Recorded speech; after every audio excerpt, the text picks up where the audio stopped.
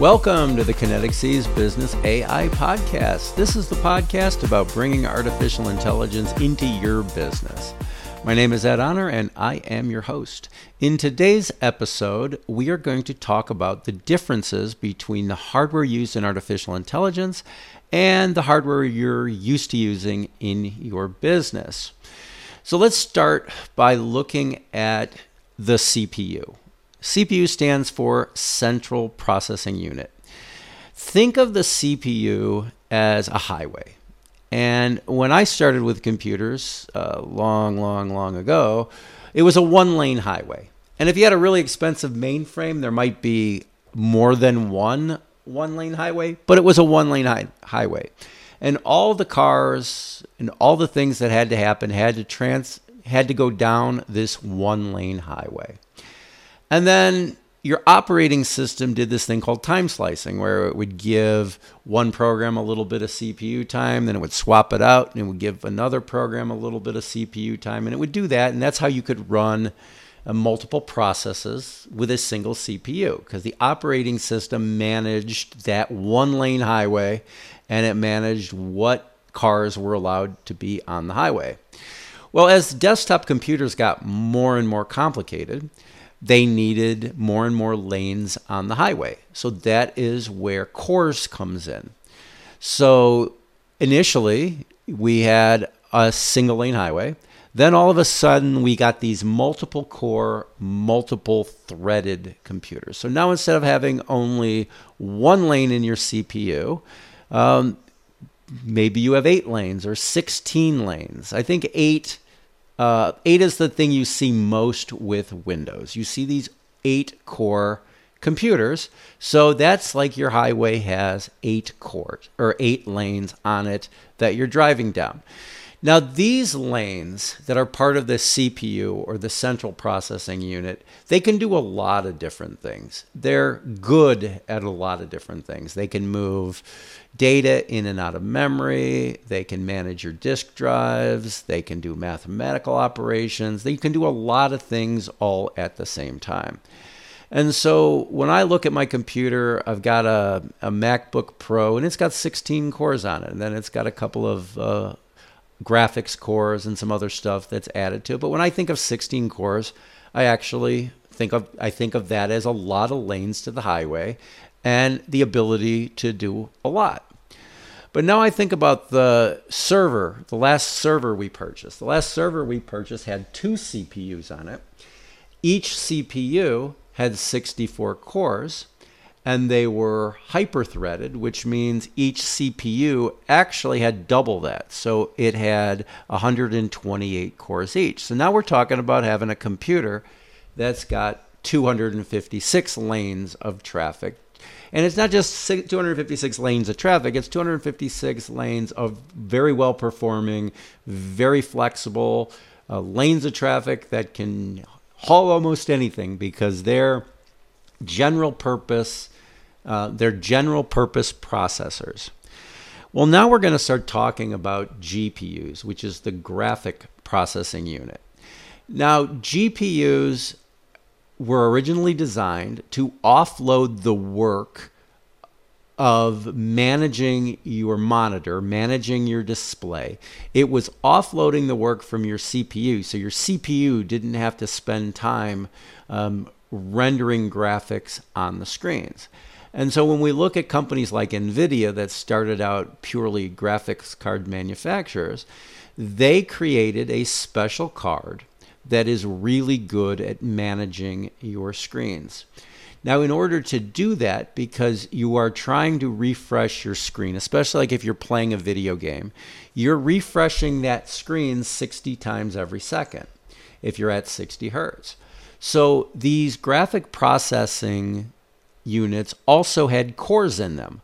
Now, they're not super multi-purpose cores. They're cores that were good at doing the things that are necessary to render graphics on the screen. But then when the cryptocurrency phase started and people started mining for cryptocurrency, they found that the cores inside of your GPU are really good at doing that one kind of math that is necessary. And what makes a GPU really popular or perform really well is its ability to run things in parallel. So we talked about our 8-lane highway with our Windows-based CPU or a CPU running Windows. When we talk about a GPU, when we talk about something like an NVIDIA A100, that has around 6,900 GPU cores in it. So it's like going from 8 lanes of traffic, or even with my big new Monster Box that has 256 threads, going from 256 threads to almost 7,000 threads. So that makes a big difference as long as those cores that are in the GPU can do what you need them to do. And that's where NVIDIA came to the rescue with their CUDA drivers. So the cores that are inside of a NVIDIA GPU are called CUDA cores. Now they also have another kind of core called a tensor core, which I'll discuss in a second. But these CUDA cores, these almost 7,000 cores that are sitting inside of each of the GPUs, they do floating point operations really fast, incredibly fast. And when you can do floating point operations incredibly fast, you can calculate matrices incredibly fast, and you can calculate tensors incredibly fast, and things like cosine similarity and embedding and creating vectors. That stuff does really well in parallel, because what you're doing is you're taking a task, you're breaking it up into its 7,000 simple pieces. You're letting each of the CUDA cores do their job, and then when it's done, the CPU reassembles it at the end. So now we're talking about processing power that is thousands of times more cores than you have with your general CPU. So if I am doing large language model training or fine-tuning, I'm probably going to use a computer that has 8 GPUs on it. It's probably going to have 8 A100 or H100 GPUs. If I need even more, I might be clustering that hardware together to get to 16, 32, 64 GPUs. So keep in mind, we have a CPU, the NVIDIA A100. It's got 6,900 cores, and it's got 80 gig of RAM. So now when we put 8 of those on a box, we have somewhere around 56,000 cores, and we have 640 gigabytes of memory. So now you are talking about something that can do this massive parallel processing, and it does it really well. And that's how large language models, and that's how models like ChatGPT were trained. Now, other models like voice-to-text model, or text-to-voice models, or voice-to-lips models, where you've got a model that is manipulating the lips on somebody's face so that they are reading or saying what you want them to say. Those are also highly parallel processes that work incredibly well on a GPU. Now, if we go back to ChatGPT, that required over 20,000 GPUs. I think it was over 20,000 A100 GPUs running simultaneously for several months to train the model. Now, if you were trying to do that on a CPU-based system, well, you'd never get done. There's absolutely no way you can parallelize a process wide enough on a CPU for it to matter. So if, let's say, you want to build your own AI infrastructure in your organization. So there's 2 different network topologies that you need to worry about. One is for the fine-tuning and the distributed training. Those are that's your training equipment. And that has one set of service level agreements. Most of the time, you can start and stop the training of your model. So in this case, your model may need to run nonstop for a week or two, but you might be able to turn off the computer to do maintenance. It's not a high availability. It's only a high availability and needs reliability when it's being used. So that's your training cluster. You've got one program running. It's running on multiple GPUs, and it's running for a really long period of time. So that's your training cluster. But now once your training cluster is complete, your training is complete, you need an inference cluster. That's the cluster where you're running your model after it's been created. So let's think about that. When we're training our model, we've got basically one user. Yes, that one user's job is being broken up into tens or hundreds of thousands of parallel processes that are running, but it's one user. When we design our inference cluster, we have multiple users. So think of ChatGPT and OpenAI. At any given time, there's thousands of people who are simultaneously asking questions of ChatGPT and making ChatGPT run inference.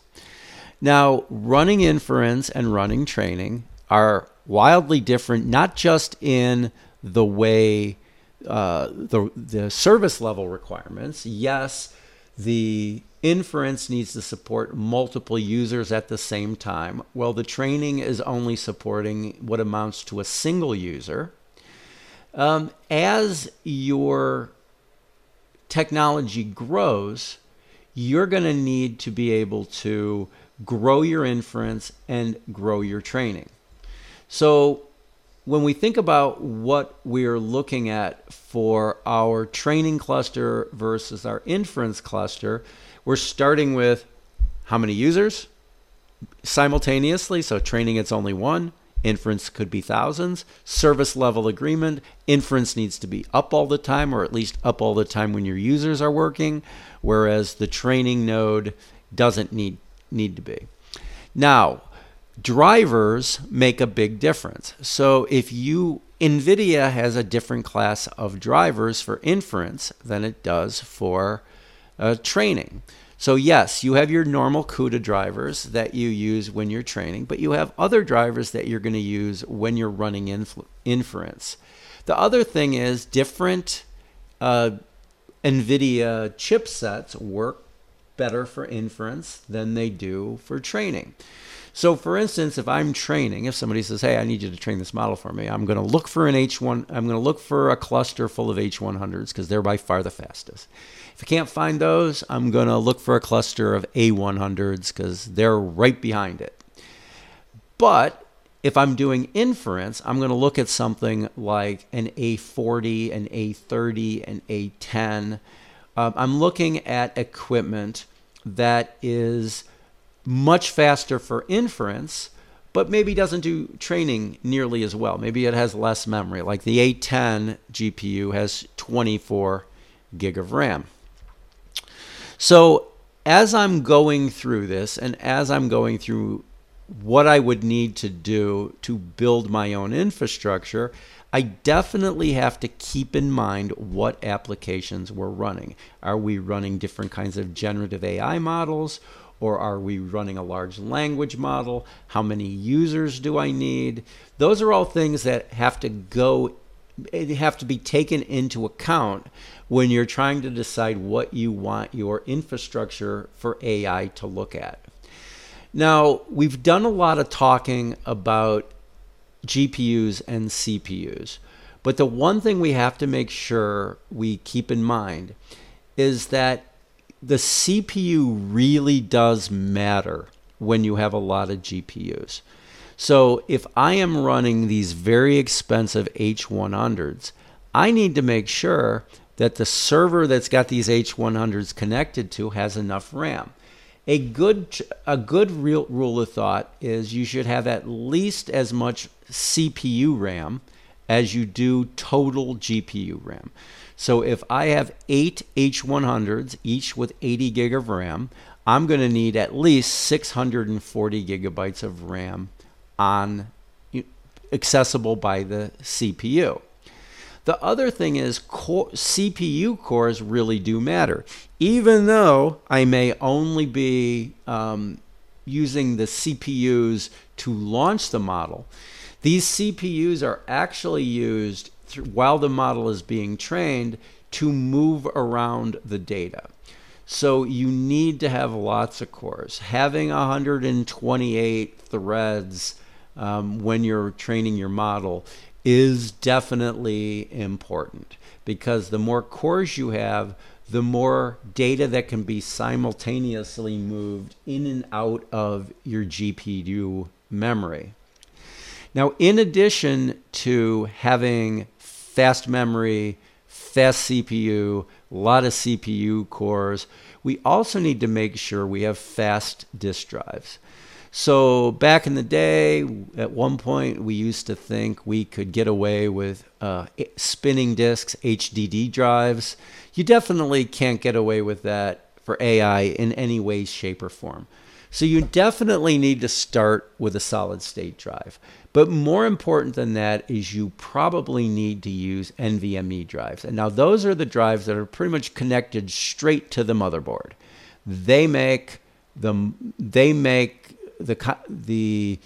moving data from the hard drive to the CPU memory much, much, much faster. It's, several times faster than just an SSD drive in general. So again, it's important that you have enough storage, that your storage be fast, that you have enough CPUs that you can move data in and out of the graphics cards.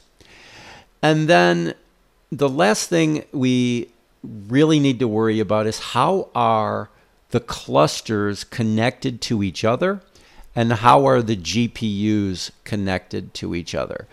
So if you're doing something that is only on a single GPU, you don't have anything to worry about. So if your entire model fits in 80 gigabytes and you can run the whole thing nicely on one A100, then you don't need to worry about your GPUs talking to each other. But if you have a model that is bigger than that and you need multiple GPUs, you need to figure out how the GPUs are going to talk to each other. Now, until recently, the one thing that you wanted to use was NVLink, and that is from NVIDIA. It's a high-speed interconnect between GPUs. But the PCI bus has gotten faster recently, and so now the PCI bus, the PCI 3 bus, is fast enough that you don't necessarily need NVLink to let your GPUs talk to each other, because they can talk through the motherboard. But what you do need is a high-speed connection between nodes. So think of a node as a server.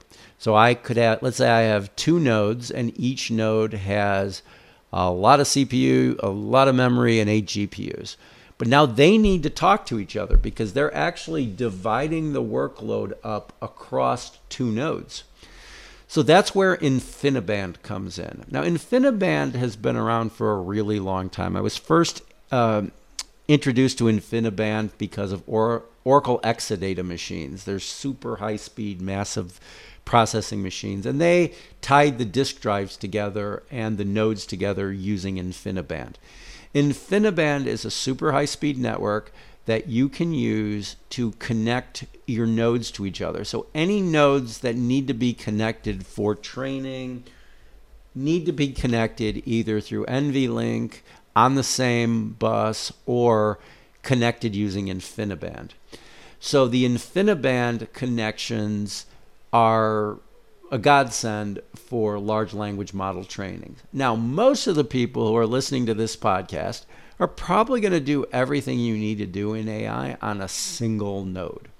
Because if you need more than 640 gig of GPU memory, and you can't do with just that, then yes, you're going to be getting into multi-node clusters. And as soon as you get into multi-node clusters, you're going to need to start to worry about the InfiniBand. But at this point, what you need, what I would recommend is start looking at what you want to do in the AI world, and then start determining how you want to approach the hardware issue. Do you want to work with cloud GPU hosts? Do you want to build your own infrastructure? Those are your two main options. Maybe you want to use your cloud GPU host for training your model because that requires such an incredible amount of hardware. And maybe you want to bring your inference, your actual running of the models, you want to bring that in-house. Whatever you want to do, we are definitely here to help. We run Kinetic Cloud, which is a cloud GPU hosting service where we rent by the hour, the day, the week, or the month. But keep in mind that building your own infrastructure on-premise, if you're a large enough company, may be the thing to do. So that's going to conclude today's episode, and I'm looking forward to seeing you on the next episode. I don't know what it's going to be yet, so I cannot tell you what it's going to be. But have a good week, everybody, and I will talk to you next time.